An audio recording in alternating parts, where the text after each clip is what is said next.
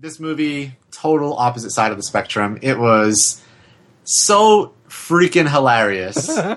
I mean, I was actually worried for a second because I felt like maybe it was only going to be like it was going to be a movie like Troll 2 where the guy set out to make something good, but it just failed horribly.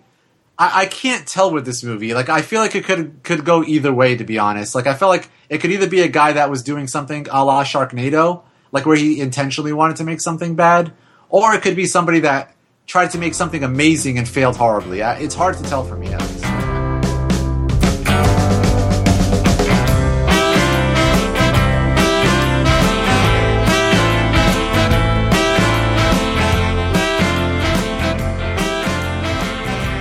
Opening this week's show was the voice of the MVP of the first-time watchers, Hermano da Silva, discussing the process that he went through in viewing the film Riki-Oh.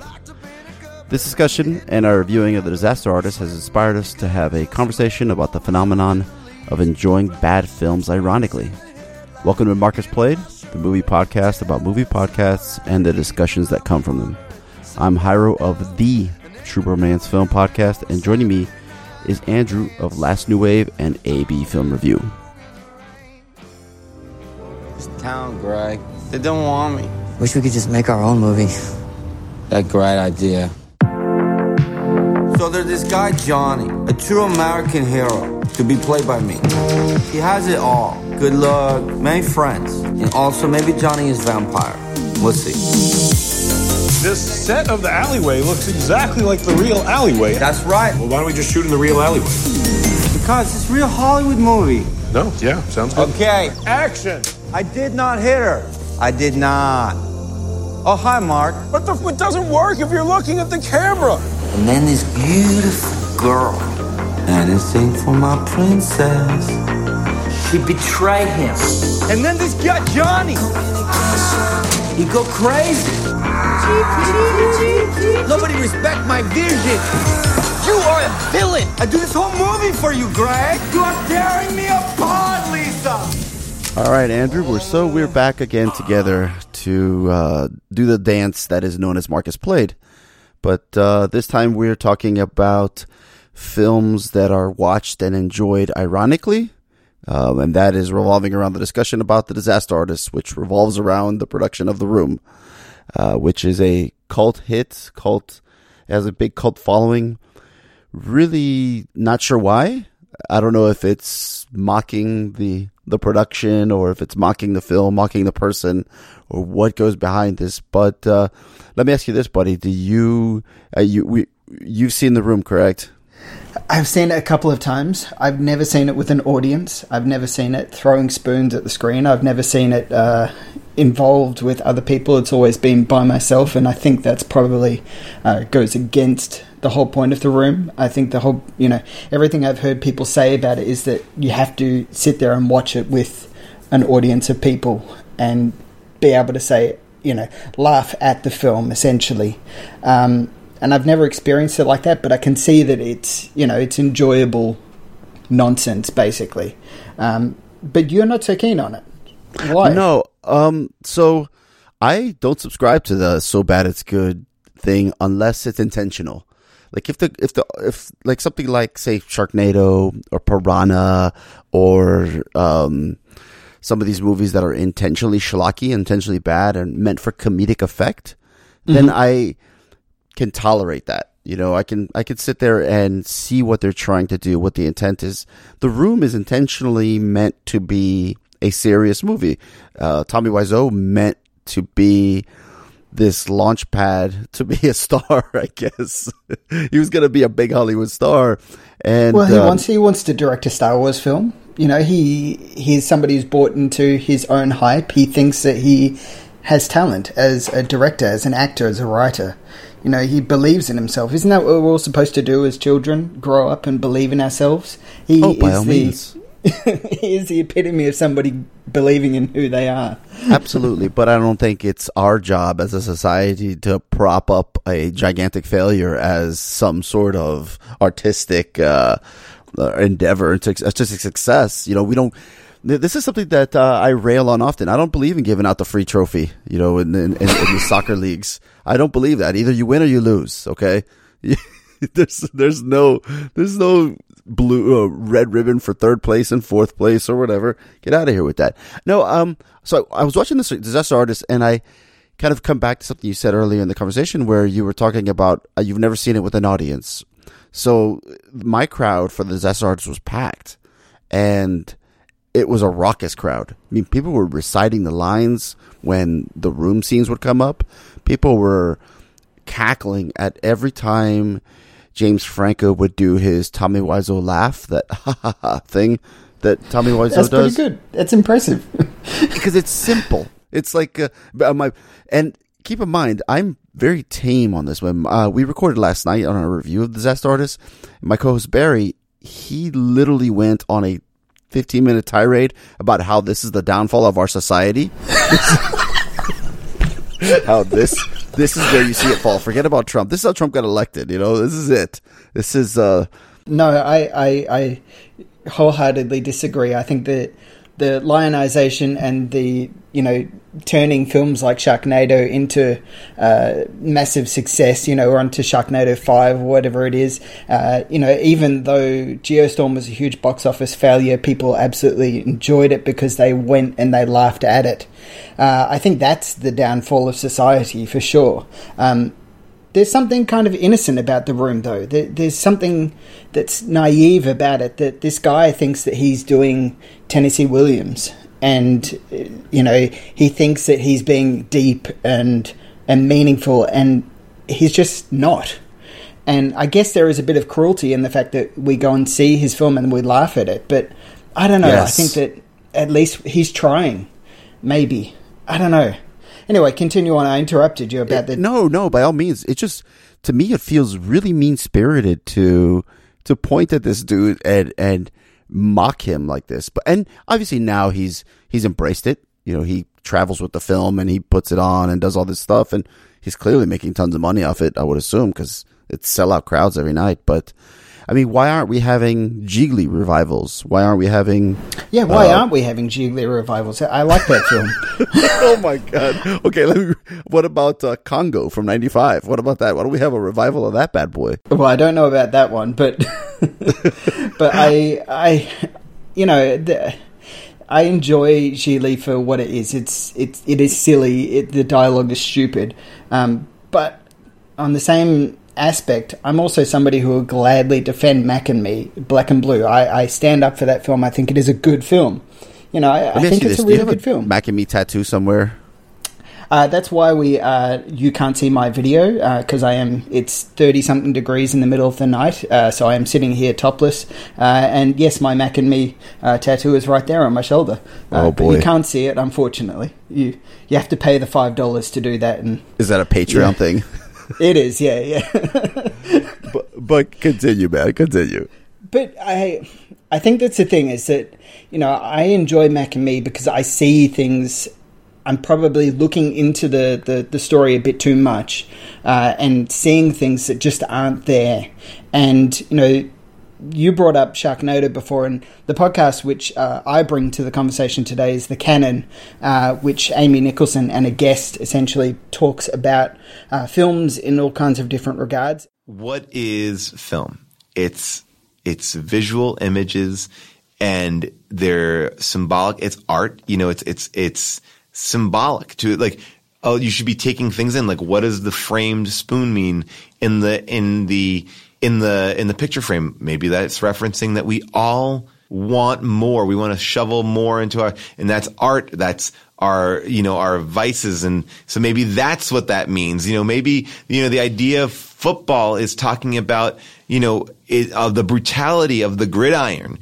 And by having friends play, it's the cut, it's friends that are together, but really against each other. Because there is no football scene where someone doesn't get hurt. Yeah. There's 3 football scenes and people fall down every single time, even if they're playing for 10 seconds. And these are the things. It's like football is representing a larger concept. You think that you're just watching a poorly directed idea of like, oh, this is what Americans do. We play football with our friends in the alleyway in tuxedos. No. What we're saying is our friends are out to get us. They're going to hurt us. And, we're showing it through the use of football. Everything there, the red dress, is he giving her this red negligee or this dress because she is the incarnation of the devil? Is it again, the forbidden fruit with Denny, the apple, the roses on the soundtrack. You are my rose. Then she's wearing a skirt with roses. And the vices, drugs, liquor. These are the things that bring us to despair. And, when we're on with the roof, these are the moments where we're having our conversations that are closest with God. We're trying to figure out humanity. We're up on top of the world saying, what are women about? What have we learned? Who are we as a people? And, and when we're inside, it is where it's dark and we are admitting the darkness brings out the worst in us, the lack of light, we embrace, so there's so much to be culled from this movie. And yet I feel like anything we cull is probably wrong or bullshit. But is it? If we and that's the idea. The purpose of the artist is to make art. But I believe that once the art is out there, it is for us to interpret, and it is accepted in different ways. But I think that's, I feel like the artist's intention should be to challenge us. We are part of the process.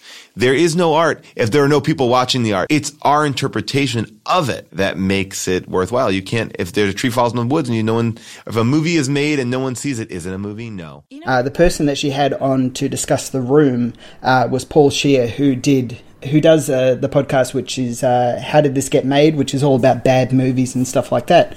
Who is in the Disaster Artist as well. Really? Oh, okay. Yeah, Paul Scheer is in The Disaster Artist. He plays one of the directors or assistant directors on the film. Ah, right. Well, there you go. He's got a personal connection to it in some regards. But they talk about all the symbolism in the film. The paintings on the wall, what spoons mean. In the room.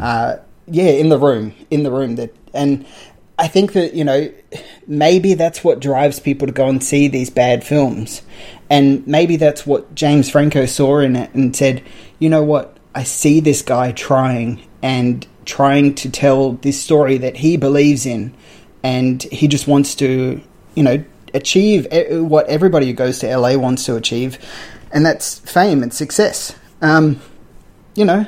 I don't think the film gives us that, The film and his performance, specifically James Franco's performance, again, I hate to bring my co-host Barry up, but he referred to James Franco's performance as Tommy Wiseau as Frank Caliendo's impersonation. Like, that guy should win an Academy Award if just doing an impersonation is what passes as true thespian acting.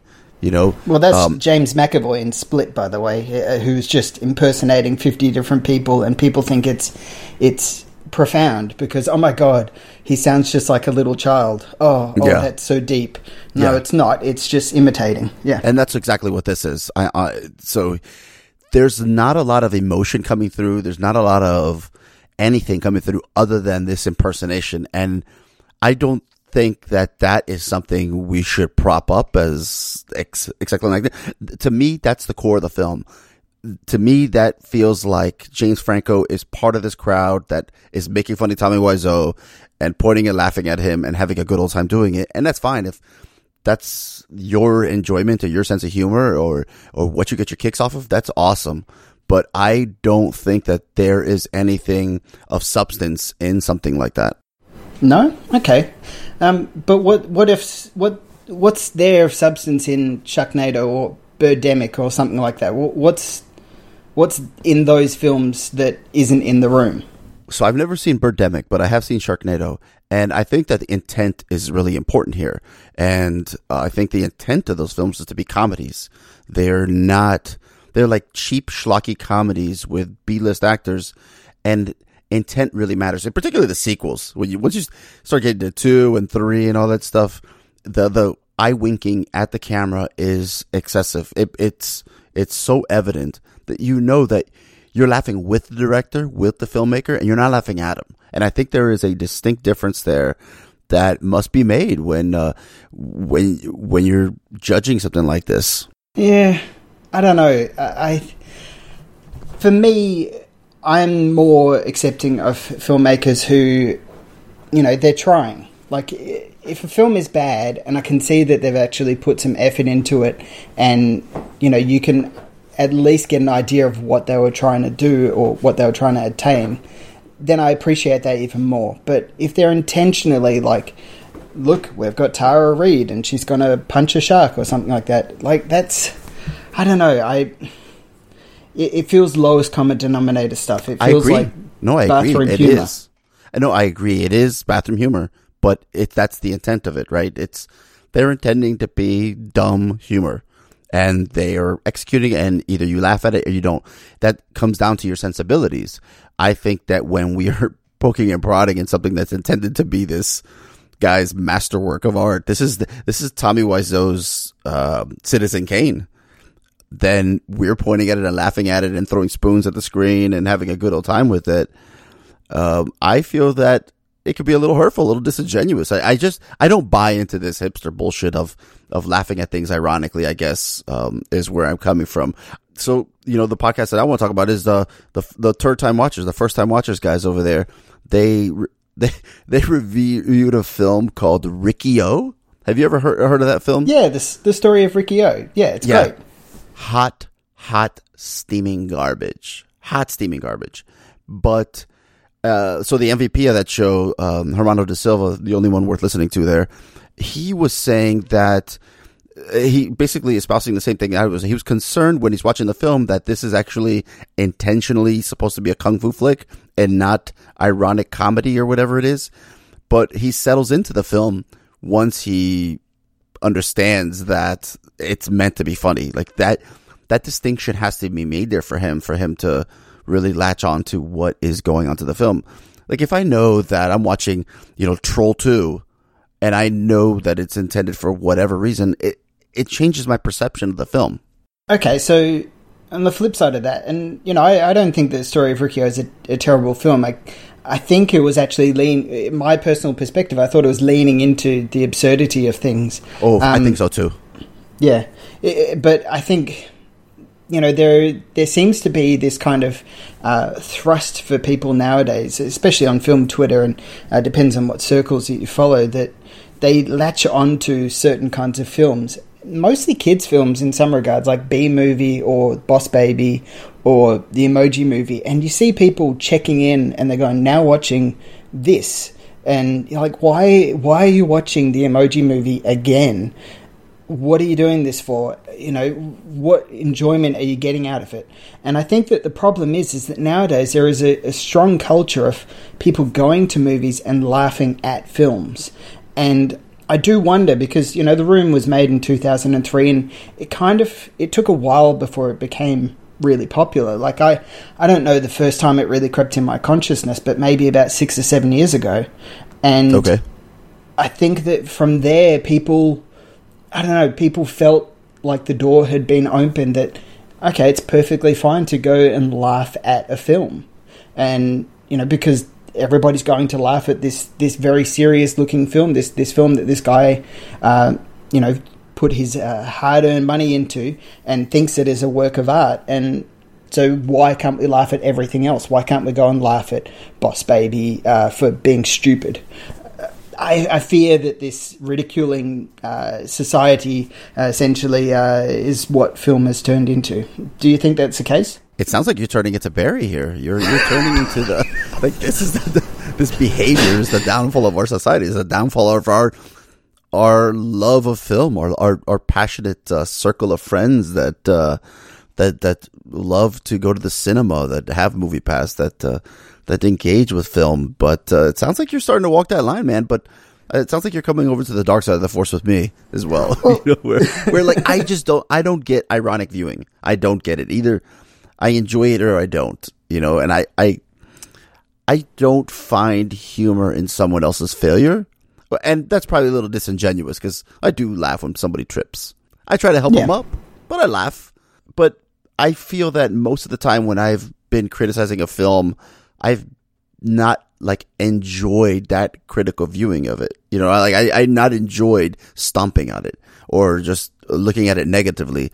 I just call it like it is. I just didn't have a good time with the film, and that's that. I didn't sit there and laugh and point and have a a ball with it. I didn't turn it in my mind into a comedy. Okay, so I think the thing is, so there's certainly, obviously, when we sit out and go and watch films and sit down to review them, you know, we don't intentionally go out and go like, I can't wait to see this terrible film just so I can shit on it, you know, unless it's Sausage Party. But you don't go out there and See, I eagerly... enjoyed Sausage Party. I hated it. It's one of I know the you worst did. films. I know you did.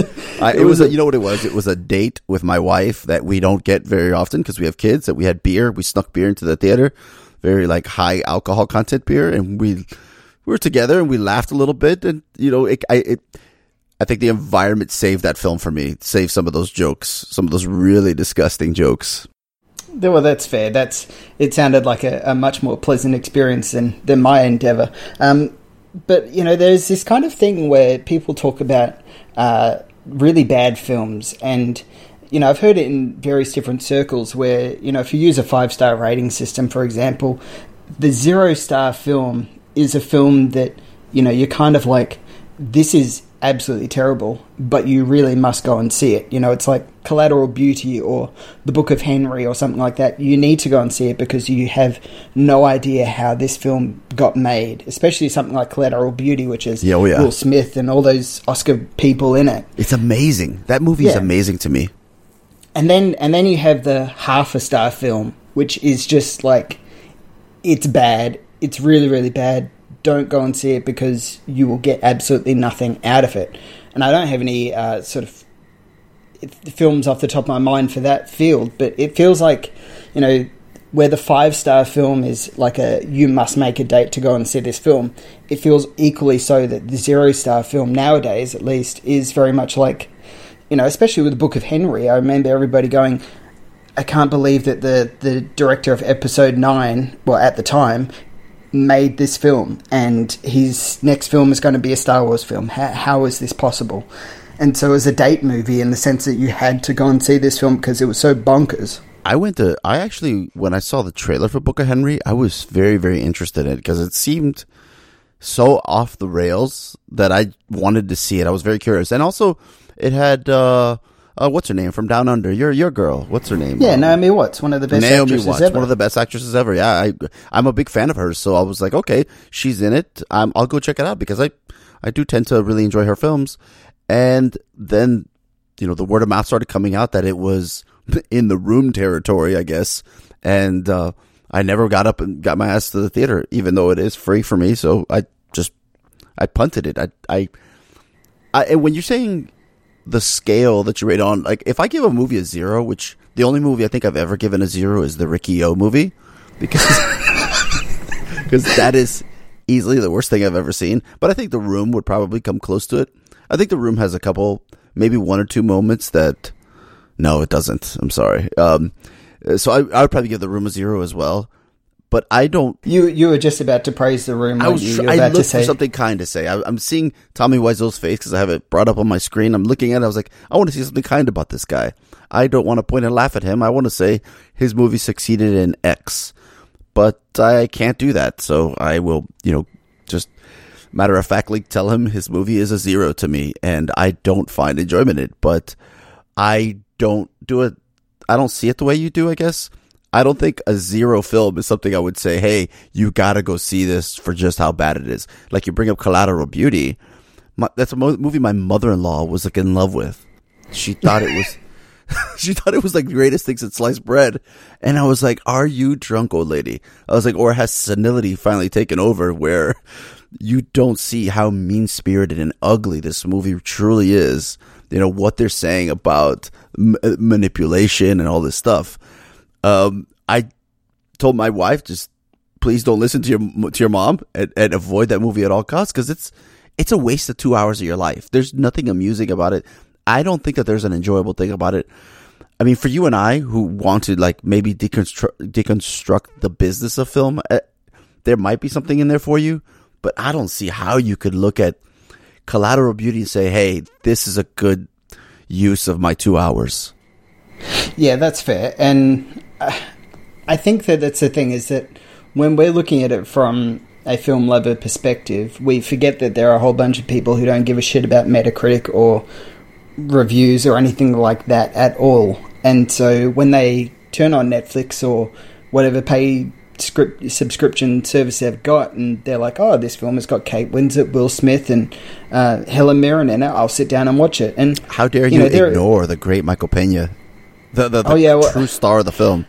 I try and erase the bad films that he's in my mind because he is such a talented person. Oh, okay, you're doing him a favor then by eliminating him. Okay, got it. Yeah. I'm tracking. Good. Okay. Kudos. Cheers. But they sit down and they go, all right, I'll watch this. And I think that's the thing, is that people outside of film reviewers and stuff like that are a heck of a lot more forgiving than than a lot of people would know. And I mean, for example, Beauty and the Beast is the highest grossing film around the world this year, and it's a steaming pile of mess. And yep, I'm not a fan either. Yeah, but everybody went and saw it. And sure, it's a little bit different because people have an affection to the songs and stuff like that, but I think that people just don't care about quality. And so I do wonder, leading it back to The Disaster Artist in some regards, I wonder how people who have never seen The Room will come to this film and what they'll get from it. What kind of idea about Hollywood they'll get from this film. Especially at the moment with all the, sexual harassment stuff going on. Not saying there's any sexual harassment in The Disaster Artist, but it feels like, as you're saying, it feels like they're punching down and they're laughing at somebody, making fun of somebody. So I'm curious what people will be like. So it would paint Hollywood as this cruel environment, basically. Yeah, I think that... God, I hate doing it again, but Barry and I were talking about this, and that cat was saying that he's never seen The Room. And I think that fueled a lot of his anger because he doesn't have context. So a lot of the jokes that people in his audience are cackling at, he doesn't have a lot of context to some of the things in here that feel mean-spirited, but kind of fall into place within the framework of The Room. I think it helps to have seen The Room, to be honest with you, because I don't think that The Disaster Artist really has a lot of merit when it comes to telling this believe in your dreams story. I think it genuinely is a very straightforward biopic style film, just depicting the things that happen. But it just happens to have this guy, Tommy Wiseau, who is a little bit eccentric. He's eccentric in his dreams. He's eccentric in the way he talks and behaves and what he thinks is good and bad. And us as an audience are just poking fun at him, even through The Disaster Artist. I just don't find that enjoyable at all. So I think you got a good point there, that seeing The Room was almost a prerequisite for really truly enjoying The Disaster Artist. Yeah, which is, I'm sure that they'll probably pair up screenings of it. I know in my local cinema they did, Greg Sestero was out here doing Q&A sessions after both screenings of The Room and The Disaster Artist. So, there was that drive to get people off to go and see it and experience it with one of the people that was involved in it right there in the audience with you. And I think that's probably the thrill of it as well. As you're saying, Tommy Wiseau does go around and tour the film. So there's a feeling like he's got to make his $6 million back, man. He's got to do it somehow. He's got to make that money back that he buried into this thing. I don't know what his bank account is looking like these days, but... he is rich, though. Yeah, how rich? I mean, we're talking about Bill Gates rich, or are we talking about, the guy who sells drugs on the block rich? Or, which one is he? I don't know, but, he had one of the key things was that he had a billboard out on Sunset Boulevard for 2 years, and the cost of that is phenomenal. And then he had full-page ads in, Variety and stuff like that as well. So it's not cheap, but He had all of that. And so he's got money to start off with, which is even more crazy that, somebody with so much money. And that's the thing as well. He shot the film on 30-something millimeter and 16 millimeter film or something like that, I think it was. At the same time. At the same time. So he's got money to burn. He just doesn't have the ingenuity or the understanding of the language of film to make a good film, which I think is probably, from my perspective, after suddenly siding with Barry and saying, it's okay, to feel sorry for this guy. In some regards, because he does have so much money, or this illusion of so much money, it makes it feel easier to kind of laugh down at him in some regards, because it's like, well, you're richer than I am, and you had the opportunity to make a film and be successful. True. And look at what you've managed to do based on this success. It's was it Sometime for Hitler or whatever it was, so it's in The Producers. You know, it's the idea of intentionally making a really terrible film, or in The Producers' place, making a terrible play, and then it becoming a huge success, which is essentially The Room. Have you ever seen The Producers at all? No, I haven't even seen it, no. But you're aware of it? Is that the thing with Nathan Lane and they had the play and all that stuff? Sir, come on. Mel Brooks, the original. Oh, I don't know, man. I don't know. I was born in a third world country, man. I just English is my second language. I'm like Tommy Wiseau. I'm the Tommy Wiseau of podcasting. You know, I learned English late in life, and I don't get to catch up to all these films. And well, exactly. Look, it's a good film, but it kind of it paints the path for The Room in some regards, where it's, you know, this terrible film became successful just in spite of itself in some regards. So you bring up a good point about it's okay to punch down at him because he have the resources.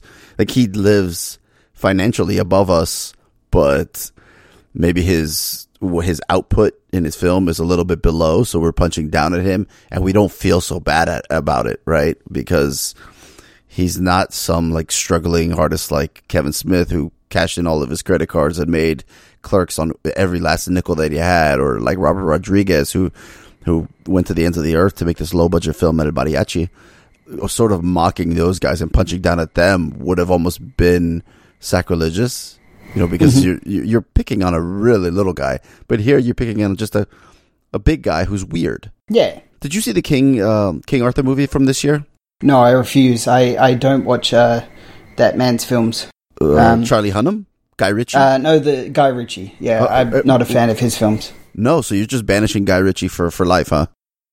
Yeah, I did not like Lock, Stock and Two Smoking Barrels, and then I gave Snatch a chance, and I really disliked that film, so I swore off the rest of his films for life. I've got no need. Okay, so interesting for me. There's a certain style, it's particularly that shows up in the Sherlock Holmes films. It's a very hyperkinetic style that, when like layered on that story of the King Arthur story, it adds something new. It's something fun that I liked. I'm not the biggest fan of Lock, Stock either, but this film really worked for me, and it's been panned, but I don't feel that I'm enjoying it ironically. Like, I genuinely had a good time in the theater. I like the film, and I think there's a difference there, right? There's a difference between liking something that maybe others, or is critically panned. Like, I like the Transformers movies. Okay, cool. That's your thing. Yeah, so do I. Yeah. No. I'm not saying I do. I'm not saying. Hold on. Back up. I thought I had an ally for a second. No. I was speaking in like I was removing my body here. Don't try to let me. I will not go down with that shit, my friend. There's no way I go down with that. Like, King Arthur's as far as I go. Sure. But I genuinely liked it. I didn't like it ironically. I liked it, and there's certainly a difference there, right? I mean, because you say you like the Transformers, so cool. I think it's hot garbage. You know, I will not watch I will not give money to the last like 2 or 3 or whatever it was, because the first 3 were just so awful. And I'm sure I lost a lot of respect from people having said that. I've sworn off Guy Ritchie films for life, but quite happily enjoy Transformers films. But I think it's probably different because strokes for different folks when it comes to your personal taste. But I think that I don't know, man. I guess I'm walking a slippery slope here, kind of like drowning myself in this, where I say it sucks to watch something ironically, because I mean, it's just, I guess it's, everybody has their own opinion, everybody has their own way of doing things. Yeah, I think that I just don't see the benefit in it, and I think then the problem that comes around is, and you know, this is probably more specifically just a film Twitter issue, where if you mention that you like something and on Twitter or something like that, and everybody else hates it, then they immediately assume that either you're a complete moron or you're enjoying it ironically. And, you know, it is possible to enjoy a film just because you think it's a good film. I mean, right. You were one of the sole defenders of Warcraft last year for some very strange reason, but you decided this is the hill that you were going to die on, and you died on it. You know, you were noble and said, you know, this is the film that I enjoy, and that's perfectly fine. And you're not wrong because of it. Like, that's the key thing, is that everybody's film taste is very different. And I'm not wrong for enjoying Transformers or Mac and Me. I may be a little bit tapped in the head sometimes, but, you know, I'm not wrong for enjoying those films. And you're not wrong for enjoying Warcraft. No, there is no wrong way to enjoy a film, essentially. And in that regards, there is I don't know, ironically enjoying it is going against exactly what I just said 2 seconds ago, is possibly a wrong way to enjoy films. Because you're not enjoying it. You're spiraling here, my friend. Yeah. Well, I'm just saying, you're not enjoying it because of what the filmmakers were actually putting forward. Like, you enjoy Warcraft and King Arthur because of what they're actually doing. Yes. Whereas, and same for Transformers and Mac and Me, I enjoy those films because of what they're doing. Mm-hmm. Whereas with The Room, people are laughing at it because of what it's doing. And they're not enjoying it. You know, they're not going along on the ride saying this is actually an entertaining, good film. Right. They're sitting there and they're laughing at it. And you're bullying people, basically. Yeah. And the that's same ugly. with Boss Baby or Emoji Movie. Nobody's saying Emoji Movie is a good film. But they're sitting there going, I enjoy it because it's so bad and terrible. Right. And I throw that so bad it's good out the window. I don't think that exists at all. I reject that idea. As do I, my friend. As do I. But who are we to kind of get in the way of people's fun, even if it is picking on the little guy or the big guy or whatever? And, you know, people are going to do what they want to do. They're going to throw their spoons and they're going to, you know, cackle and, you know, as my lesser co-host says, bring the downfall of society upon us by being dickheads at the theater. So I think that's a good spot for us to go ahead and close up shop for today, Andrew. So I think that's good. Yeah, I do too, because I'm running out of steam with this shit. All right, man.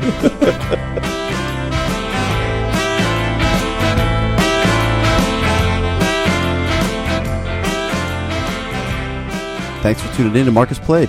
And if you like what you've heard, please subscribe on iTunes or your pod player of choice.